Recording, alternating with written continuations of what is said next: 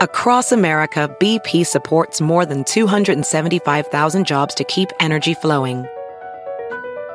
Jobs like building grid-scale solar energy in Ohio and producing gas with fewer operational emissions in Texas.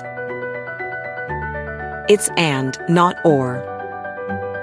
See what doing both means for energy nationwide at bp.com/investing in America. Ophthalmologist Dr. Strauss has seen firsthand how the metaverse is helping surgeons practice the procedures to treat cataracts. Cataracts are the primary cause of avoidable blindness. He works with a virtual reality training platform developed by Fundamental VR and Orbis International to help surgeons develop the muscle memory they need. The result? More confident, capable surgeons. And even more importantly, patients who can see. Explore more stories like Dr. Strauss's at meta.com/metaverseimpact.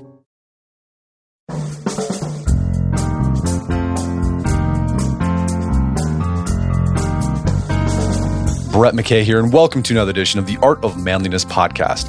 We were young citizen soldiers, terribly naive and gullible about what we would be confronted with in the air war over Europe and the profound effect it would have on every fiber of our being for the rest of our lives. We were all afraid, but it was beyond our power to quit. We volunteered for the service and, once trained and overseas, felt we had no choice but to fulfill the mission assigned. My hope is that this book honors the men with whom I served by telling the truth about what it took to climb into the cold blue and fight for our lives over and over again. So writes the 100-year-old World War II veteran John Lucky Luckadoo in the new book he co-authored with Kevin Maurer, Damn Lucky: One Man's Courage During the Bloodiest Military Campaign in Aviation History. Kevin is my guest today and will share Lucky's story, and with it, the story of World War II's famous B-17 bomber. During the war, airmen in the 100th Bomb Group can finish their combat service and return home after flying 25 missions. Yet with a 1 in 10 chance of becoming a casualty, few were able to reach this milestone. Lucky was one of the, lucky few who did, and Kevin traces how he got there. From trying to join the Royal Canadian Air Force as a teenager, to learning to fly the B-17 on the job, to his harrowing daylight bombing missions over Germany, to the life he made for himself after the war. Along the way, Kevin describes the brutal conditions inside a B-17 and the bomber's role in winning the war. After the show's over, check out our show notes at awim.is/B17.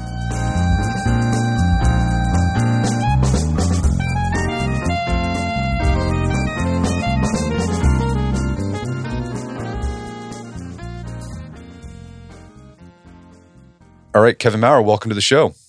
Hey, thanks so much for having me. I appreciate it. So you got a new book out. It is called Damn Lucky: One Man's Courage During the Bloodiest Military Campaign in Aviation History.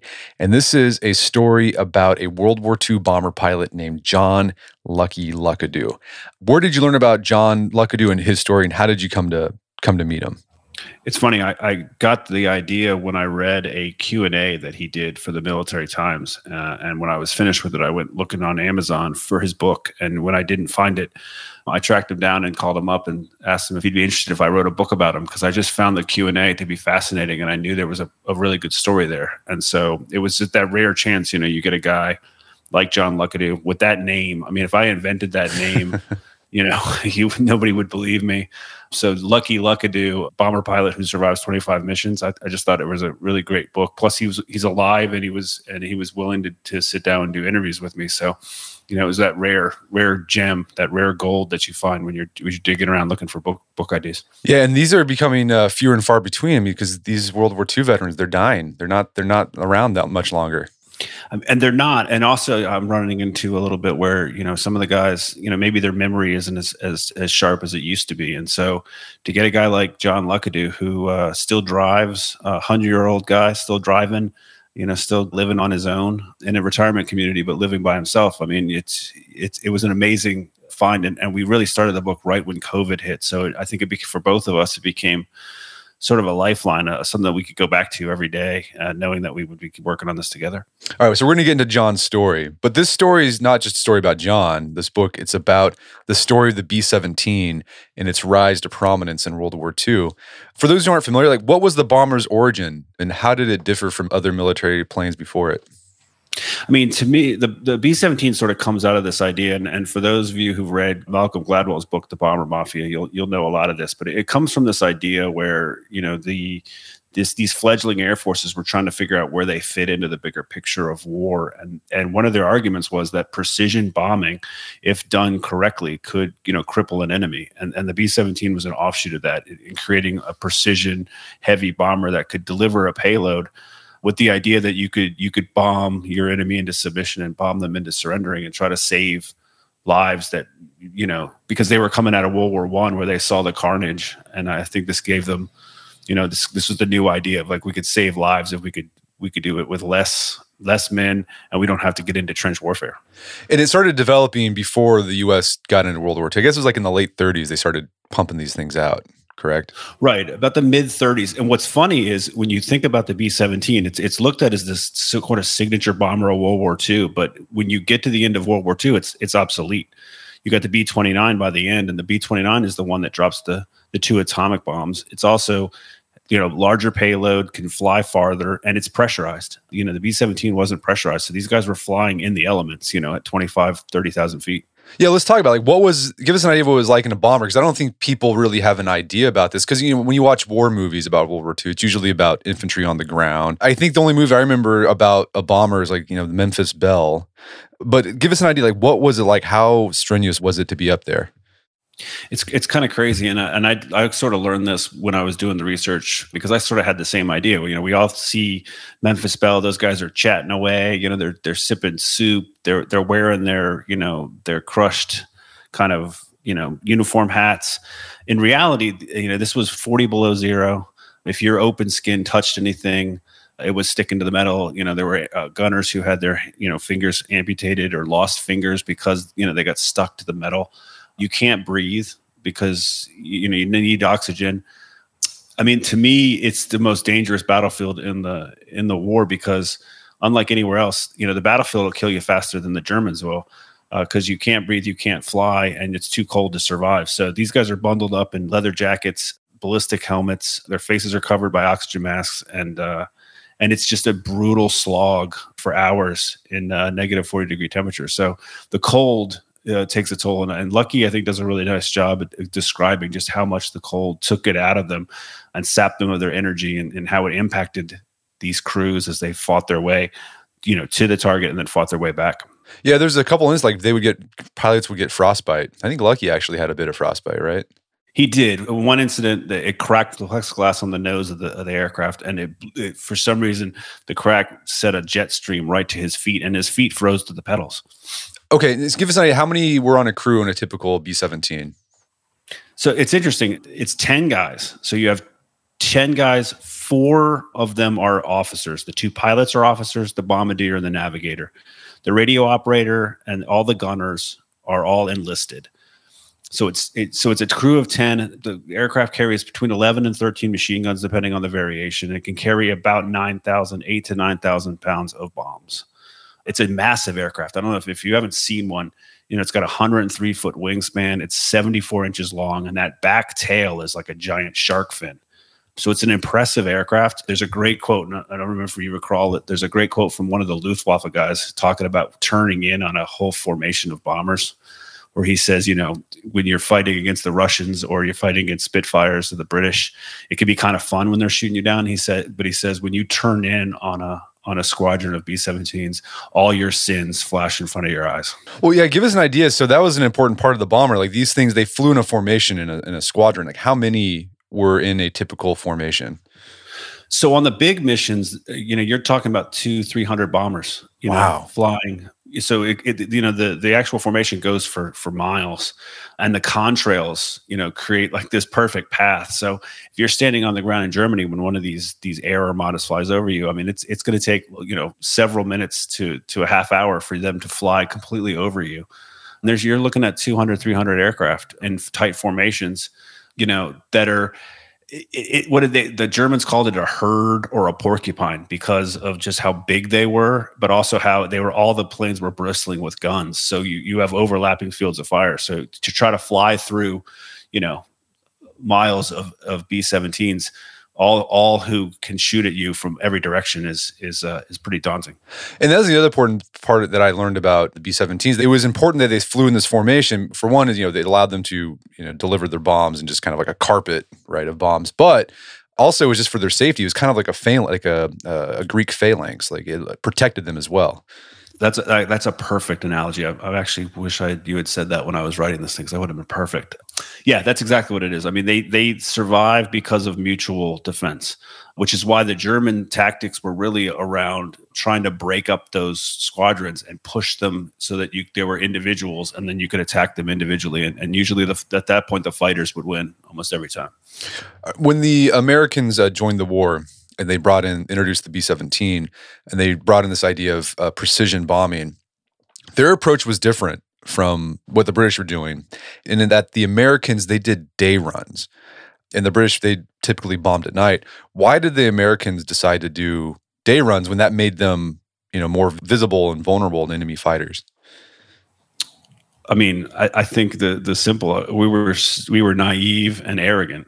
And I think we wanted to prove that precision daylight bombing was possible, particularly because we were leaning on a piece of equipment called the Norden bomb sight, which I think was advertised as being much more accurate than it really was. But I think, the British spent their nights bombing Germany, and the Germans vowed never to let Berlin be bombed during the day. And I think American hubris got in our way, and it cost us a lot of lives. I mean, this was, it was suicidal. We win the war over Germany, not because somehow our tactics were so much better, but because we could just produce guys. We outproduced the Germans. And these guys go up there, especially in the time when Lucky is up there, and these are suicide missions. You get past 10 missions and you're on borrowed time. So I think that initial hubris and that initial tactic of daylight precision bombing, I think it was folly. I mean, a lot of guys, I think their lives would have been saved if the Americans had followed the British suit and taken the B-17s and flown the same kind of night missions. Well, give us an idea of the survival rate of men on a B-17 bomber. Well, the survival rate is crazy. You're looking at, so the statistics are basically on a heavy bomber mission crew in Europe, you're 1 in 10. So at 25 mission, that's why the 25 mission tour duty was there. So because statistically, you get past 10 missions and you're on borrowed time. You're not supposed to get past 10 missions. And the war over Europe claims 26,000 men from the 8th Air Force alone. That's not total. And total fatalities by the war's end is 47,000 airmen out of 115,000, died because in the 8th Air Force. And I think a lot of that leads back to daylight precision bombing in early 43. When the German Luftwaffe was a seasoned professional outfit who had been fighting for years, going against Americans who none of them had any combat experience. And so those heavy losses, I think, come because of that. But as you see, as the war progresses and as the Luftwaffe continues to get worn down, and you look at the Americans and they're, for as much as the tactics are terrible for the crews, it starts to work, and they're able to overwhelm the Luftwaffe and overwhelm Germany and basically bomb them into submission, so that when you get into later the wars, they up that 25 mission benchmark to 30 and beyond, because the Luftwaffe just doesn't have the ability to shoot them down like they did in 43. All right, so being on a B-17 bomber, incredibly strenuous. You're probably going to get frostbite. It's not pressurized. You had to have oxygen on. You couldn't breathe up there. You're doing this in the daylight, so you're just easy pickings. And the chances are, if you decided to sign up and be on a B-17 crew, you're probably going to die. So let's bring Lucky into this story. John Luckadoo. The war breaks out in Europe. And even before America had officially joined, Lucky and his buddy, they try to get in the action by way of Canada. What's the story there? Why were they so gung-ho on trying to get into the war? This is one of my favorite parts of the story. His relationship with his buddy Sully. They decide before America even gets into World War II that they want to go up to Canada and join the Royal Canadian Air Force, because they're pretty sure war is coming. I think everybody was clued in a little bit, and they were clued in on, at some point they just felt like the Americans were gonna get involved in this, and I honestly think Lucky and Sully just didn't. I mean, they weren't great students. They were fraternity brothers, and I think that they had a little bit of wanderlust and a little bit of adventure, and I think they saw an opportunity, join the Royal Canadian Air Force, get the flight training, maybe see some combat, and then when the Americans get in, they could take that transfer over to the American Air Corps and already have all their training and get right into it. So a little of it is that, that old, male, see a chance to go test yourself, prove yourself, but also do a little service and stuff. So, I mean, that's where it starts, and how it ends, I think is also pretty. I think people relate to going to have to tell your parents and ask them to do this. Well, yeah, because you had to get permission from your parents, right? Because they were too young at the time. Exactly. So, what's interesting is Sully is an only child. His mother was a widow. His father died because of injuries that he had sustained in World War I fighting the Germans. So it's interesting that when they go to Sully's house, his mother is willing to sign off on this adventure, and he eventually goes while Lucky's father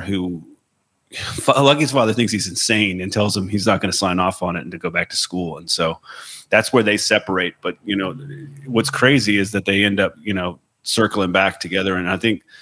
I didn't realize it when I started the book, but Sully becomes an interesting and important character. And I think he tells a part of the story that, needs to be told, but also wouldn't have been told if I just stayed with Lucky the whole way. Yeah, that how his dad's objection, this kind of brought home to this idea. I think typically when we think back to World War II, we think, oh, everyone was into it. Like all Americans, like, yes, this is the good war. We're going to go fight it. But at the beginning of the war, a lot of Americans were like, why are we getting involved in this? This is not our war. We don't have any business. That was kind of Lucky's dad. He's like, this isn't our war. You shouldn't be doing this. This is dumb. Go back to college. Exactly. And I think one of the things that Lucky and I talked a lot about when we were doing this book is how to dispel some of the myths around World War II. And I think that's one of them for sure, is that there wasn't a universal support like we think about it now. Okay, so Lucky had to wait a bit to join up, and he joins up finally in college, and he was gung-ho. He wanted to be a pilot. When he signed up, like what plane did he initially learn to fly on? He learns basically like everybody. He learns on some trainers, and it's the Vultee. And so he's in South Carolina, and he just can't seem to get it. The instructor he has is from West Point, who isn't helping him and isn't a very good instructor. And he thinks he's going to wash out. And so he ends up meeting with one of the civilian instructors who teaches him, I think in one mission, exactly all the things he needed to know. And he's able to stay in. But it's a tricky plane to fly. And it's one of those where he started in a kind of a biplane and learned the basics of flying. And this was the next step up, where they had to work the radios and work the flaps and all this other stuff. Yeah. Yeah, so he was about to wash out. Like he had to make so many landings, and he wasn't doing it. And this guy was Blackie, kind of saved the day for him. Right, which it's crazy. Blackie is this cool civilian pilot, right? Who's got all the hours, and he seems to have that feel, and he's able to kind of teach Lucky how to be a pilot. So Lucky, he had no plans of flying the B-17, but somehow he ends up with the 100th Bomb Group, which flies B-17s. Like, how did that happen? Well, no one. I think everybody. Think of how many people who wanted to become pilots. Nobody really wants to be a bomber pilot, right? They all want to be fighter pilots because that's the sexy job. But Lucky ran into what I think every veteran will relate to, which is it's the needs of the Air Force, needs of the Army, and so he's sent to the 100th Bomb Group. And at that point, the 100th Bomb Group was prepared to get ready. They were getting ready to deploy over to England when they botched their final exam. And so they end up having to reorganize. And part of that reorganization is the 100th Bomb Group pulls all their co-pilots, because at that point, because of the training, the co-pilots had so many hours in the seat that they were as good as some of the senior pilots in other squadrons. So they pull all the co-pilots and put Lucky's newly trained cohort of new pilots into the co-pilot seat. And what's crazy is, Lucky never flown a B-17. He'd never flown a plane with more than 2 engines. And he gets to the 100th Bomb Group, and he gets to his squadron, and he has got 0 hours in the B-17 and learns on the job as they do their final prep before they deploy. Well, this happened to a lot of people. Like, this wasn't just unique to Lucky. Like, a lot of these, okay, here's another thing. Like, how old was Lucky at this point? I think he was 20. All right. I always forget how young these guys were. Like, there's 20-year-olds flying B-17 bombers or, in a tank. And it always blows my mind, because you look at 20-year-olds today, it's like, I don't know if I would trust a 20-year-old to do that. But here we were. It's like, all right, you never flew a B-17. You'll learn. You'll be all right. You can do it. I think if you were 24, they called you an old man in the squadron. Wow. Yeah. All right, so 20-year-old, never flew a B-17. He had to learn on the job. But the squad that he was initially assigned to, they weren't very receptive to him. I guess it was that whole shakeup thing. He was just kind of thrown into this group that had formed a bond, and like Lucky was the kind of the third wheel, right? Yes, absolutely. And so it's interesting, a lot of these guys kind of knew what they were getting into. They had no combat experience, but they were a tight crew. And I think Lucky was looked at as a jinx. It just wasn't, for lack of better words, it wasn't lucky to have him. And I think some crews embraced it, and they got, they were able to train together, and they built that cohesion again with the new pilot. But Lucky's crew didn't. Yeah, a lot of hazing going on. I mean, it wasn't like mean. I mean, it wasn't like brutal hazing, but it was like, oh, we're gonna do what are the shorten your sheets prank you do at camp. They did that to Lucky a lot. Just kind of mean to him when he wanted to play cards. It was just kind of a lot of ostracization going on. We're gonna take a quick break for a word from our sponsors. All right, so if you're like me, you've probably signed up for a whole bunch of stuff that has a recurring monthly fee. Subscriptions to newsletters, subscriptions to services that you use online, could be a streaming service, something like that. You sign up for it, and then you forget about it. And then every month you're getting charged, and they just all add up, and you have a hard time trying to figure out, where did I sign up for this? I don't know where this is coming from. Well, let me tell you, there's an app that can help you with that. It's called Rocket Money. Rocket Money is a personal finance app that finds and cancels your unwanted subscriptions, monitors your spending, and helps lower your bills so that you can grow your savings. Rocket Money has over 5 million users and has saved a total of $500 million in canceled subscriptions, saving members up to $740 a year when using all of the app's features. I had a chance to use Rocket Money, and it works. You connect your account to it, and then it goes through your accounts and helps you find those recurring subscription fees that maybe you forgot about, and then you can cancel them and save yourself a bit of money each month. Stop wasting money on things you don't use. Cancel your unwanted subscriptions by going to rocketmoney.com/manliness.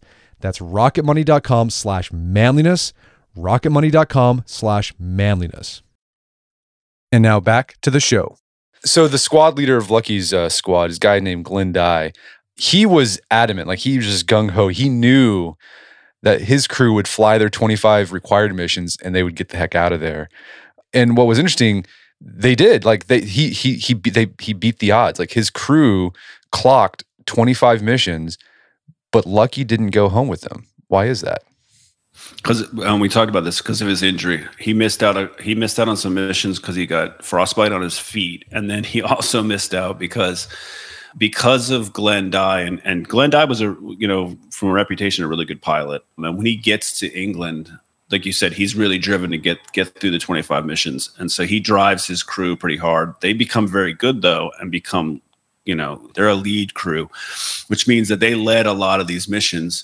But when that happened, oftentimes the operations officer or the commanding officer of the whole squadron would fly as the command pilot in the lead ship. And so when that happened, that command pilot took Lucky's seat. And so Lucky had a chance to either move to the tail gun or he could sit it out. And the one mission, and we cover this pretty good in the book, the one mission where he moves into the tail gun, it just doesn't work out for him. And I think at that point he sat out. So by sitting out those missions, he ends up not logging the 25 missions with the rest of the crew. So they finish he's got 3 missions left when they finish.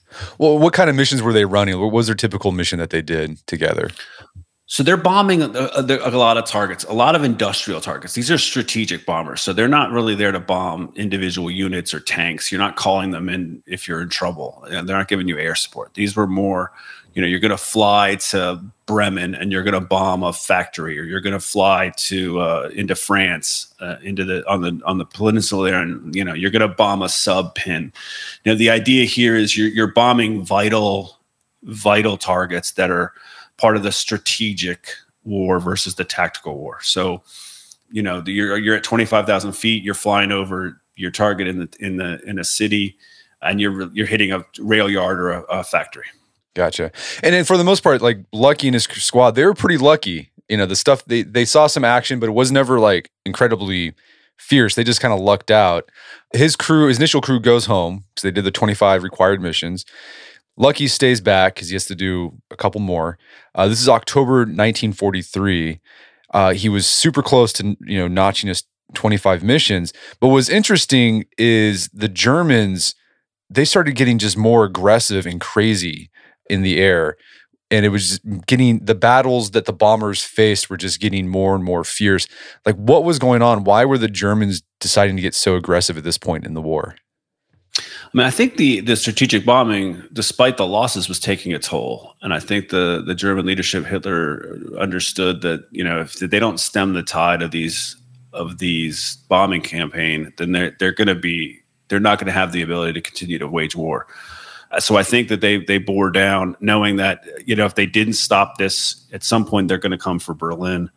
And they had made this such a symbolic thing where, you're never going to bomb Berlin during the day, that I think they understood propaganda. And so they give the order that, you're not allowed to turn back, and you're to do everything possible. The Luftwaffe is to do everything possible to keep the American bombers at bay. And that's where we run into them in the book on October 8th, 1943, when Lucky is facing 3 more missions, and he picks up a brand new crew, and he flies out to Bremen on the first of a weeks long kind of major push by the 8th Air Force to really put the pressure on the Germans. And it was these kind of events collide into probably one of the most harrowing missions that Lucky has in his career, and one that we talked a lot about, and we went over. I think we must have interviewed and gone over the details of this mission, I don't know, 5 or 6 times to make sure we got it right. Yeah, he almost didn't make it on that one mission. It's funny. It's the one mission when I first started talking to him that he said, look, this was the only mission that I was pretty sure I wasn't going to make it. He said, I felt pretty confident on every other mission that we were going to get back. He said, but on this one, I was pretty sure I was either going to die or become a POW. And so that's why the book really leans in on this one to kind of slows things down and really digs in, just because it is one of the more harrowing missions. I mean, yeah, give us an idea. So, okay, you're up there, it's cold, you can't breathe, but also you're facing just gunfire all the time, right? Well, it's not a matter of if you're going to see the Luftwaffe, it's a matter of when. So they know you're coming, and so you get to your target, and then you face fighters to start. And the idea of 12 o'clock high, we talk a lot about this, because the way to attack the B-17F, which doesn't have the turret underneath the nose, was to attack it straight ahead. And so that's why you get 12 o'clock high, these German fighters coming screaming at you at hundreds of miles an hour right at your nose and your cockpit, and they go blasting past. So you're fighting through the fighters to start, and then when you start to approach your target, you get to what they call the IP, the initial point. And at that point, you're ordered to fly completely flat and straight all the way to the target. And so that's where you start to encounter your flak. And this is a big deal, because flak really was, the fighters are part of the defense, but the flak really was the defense. And the flak's job was to either drive you so that you had to climb higher so that your accuracy was off, or damage the planes enough to break up those squadrons. And so what the Germans would do is they'd put huge batteries of flak on rail cars, and they would roll them out to where they knew the Americans were going to fly over. And they would pick a box in the air, like an imaginary box, and they would throw as much flak into that box as they could. And the Americans would have to fly straight through it. And Curtis LeMay, early in the war, decides the best way to get through the flak barrage is to not try to dodge it, because you just don't know where it's going to explode, and dodging it breaks up the squadrons, and it makes bombing really inaccurate. So he orders them, and the order is to fly straight through it like it's turbulence. And so for the pilots, they had to stay in these tight formations, and these aircraft were not like modern aircraft. I mean, they're wrestling these aircraft to stay in these really tight formations through this maelstrom of shrapnel and flak to get to the target. And when they get to the target, the bombardier ends up flying the plane. So that's the other nerve-wracking thing, and Lucky talks a lot about, is where when they get to the initial point, the bombardier turns on the autopilot so that he can line up the target. And so the pilots just sit there with their hands folded, trying and watching the rest of the planes to make sure they don't get too close to a plane and crash into it. Yeah, and this last run, I mean, the way he described it, I mean, you look out the window, and there's just seems like every bomber in his formation had smoke coming out of it, or they were about to collide into each other. I can't imagine how nerve-wracking it was. I mean, they joked that the flak was so thick they could put their landing gear out and land on it. And then, I mean, these aren't armored aircraft. So, the flak is cutting through the wings. It's cutting through the fuselage. The flak that doesn't cut through is rattling off the the sides. So it's like flying through a hailstorm. So okay, he survives that. I mean, it was just intense. And like, what happened after this mission? Like, how did the Germans change tactics, or how did the Americans change tactics? Did anything change after this battle? Well, what had happened is the Americans had figured out that the Germans were attacking them head on, which is why you get the G model. And that, for those of you guys can imagine what a B-17 looks like, the G model is the one that has the chin turret, the two machine guns right on the bottom underneath the cockpit.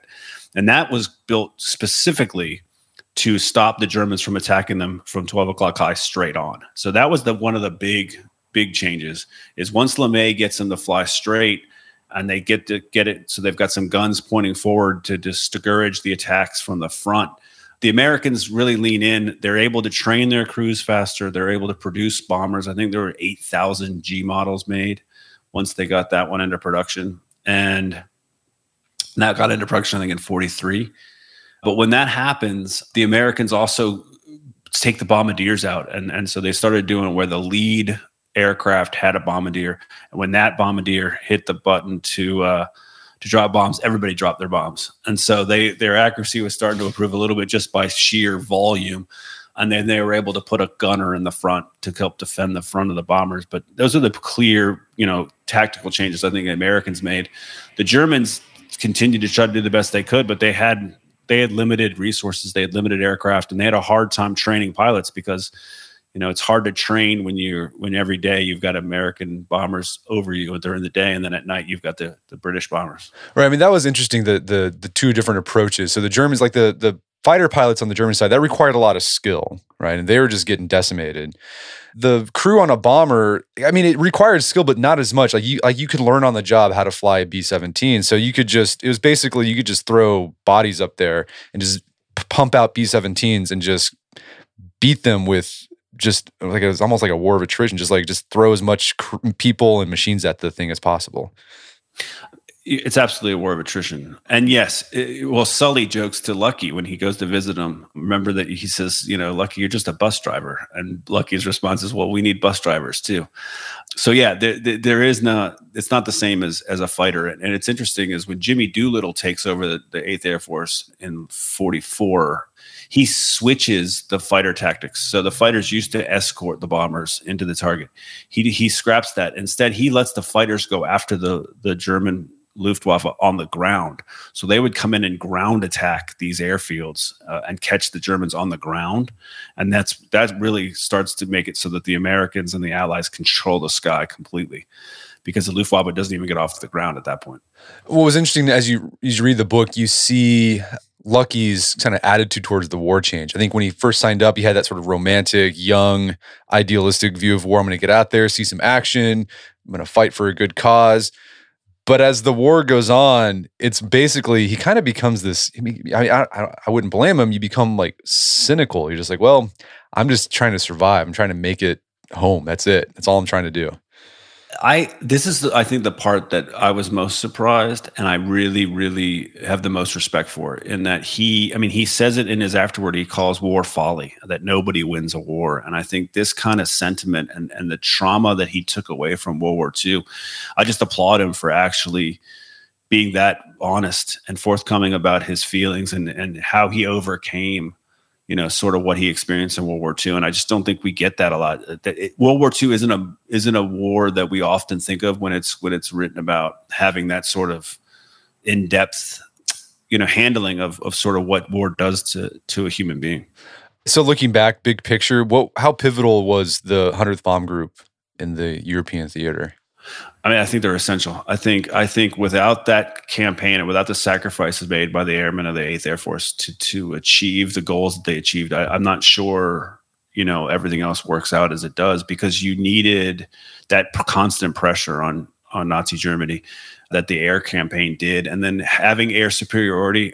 Ask any American soldier now about the importance of air superiority, or ask the Ukrainians about the importance of air superiority. And they're going to tell you, if you control the skies, you've got freedom of movement. But if every time you move, you're afraid that you're going to get attacked from the air, it just makes everything else harder. So the ability, it seems impossible for me for the American and Allies to land on the Normandy beaches during D-Day and be able to break out if they were under constant harassment from the air.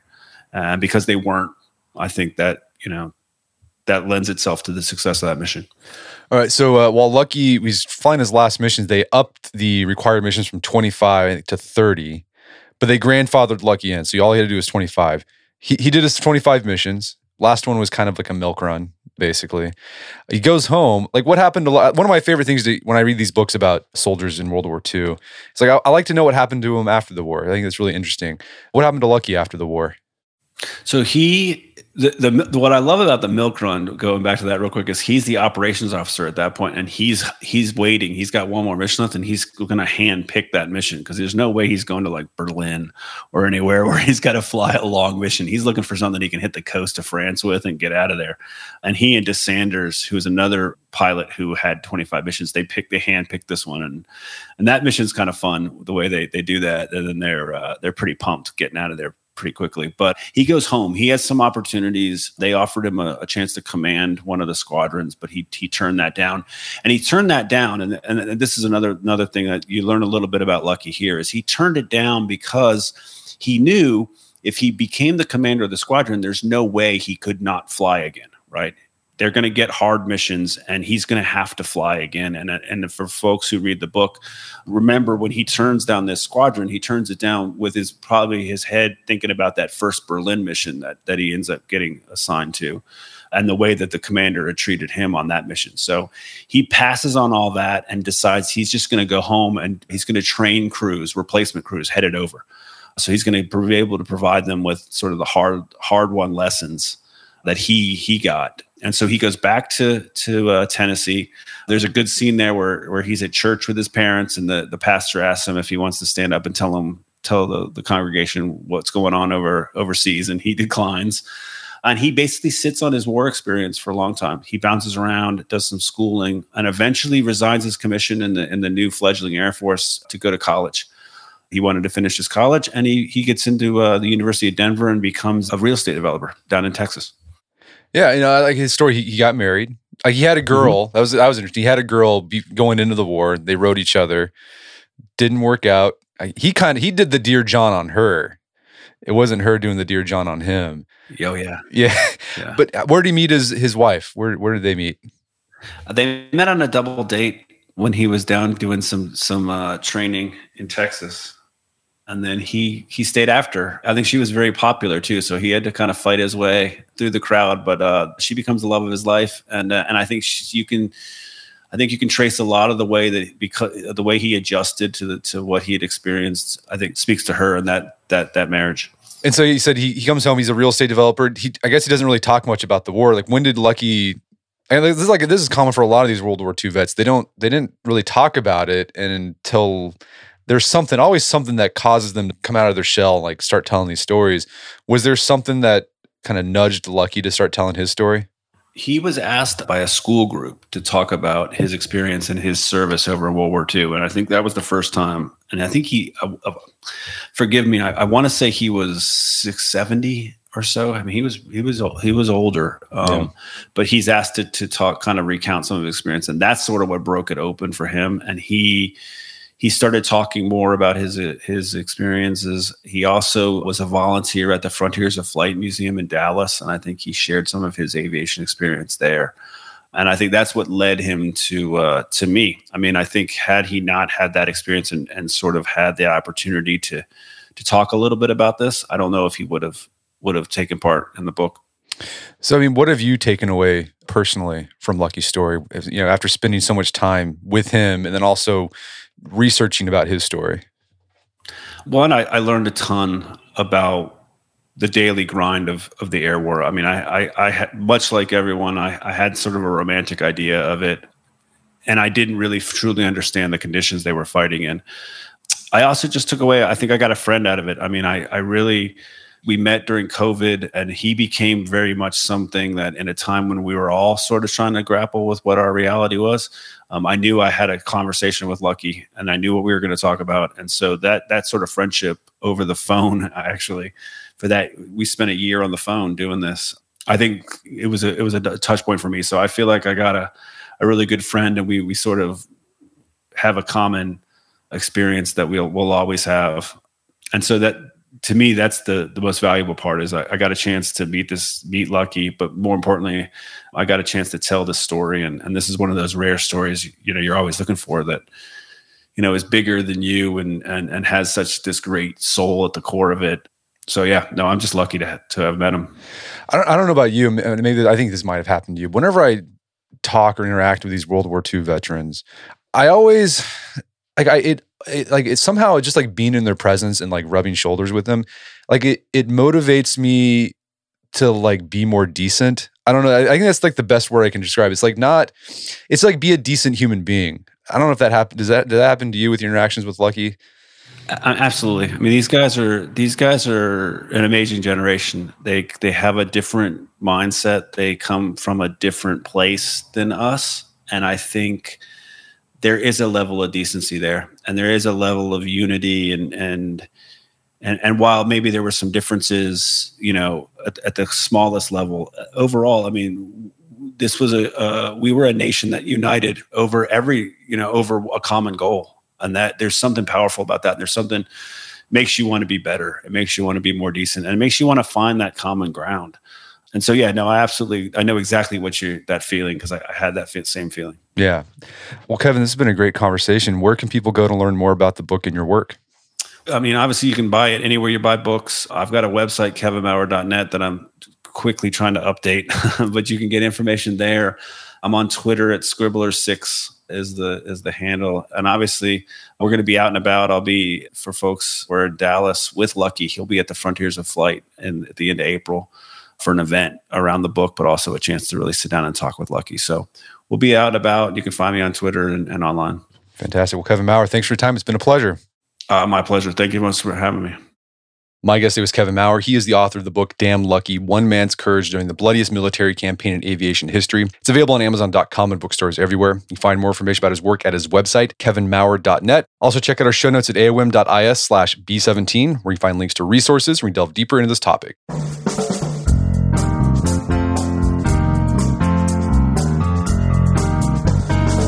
Well, that wraps up another edition of the AOM podcast. Make sure to check out our website at artofmanliness.com, where you can find our podcast archives, as well as thousands of articles rewritten over the years about pretty much anything you could think of. And if you'd like to enjoy ad-free episodes of the AOM podcast, you can do so on Stitcher Premium. Head over to StitcherPremium.com, sign up, use code manliness at checkout for a free month trial. Once you're signed up, download the Stitcher app on Android and iOS, and you can start enjoying ad-free episodes of the AOM podcast. And if you haven't done so already, I'd appreciate if you take 1 minute to give us a review on Apple Podcasts or Spotify. It helps out a lot. And if you've done that already, thank you. Please consider sharing the show with a friend or family member who'd think we get something out of it. As always, thank you for the continued support. Until next time, it's Brett McKay. Remind you on Listen to the AOM podcast, but put what you've heard into action.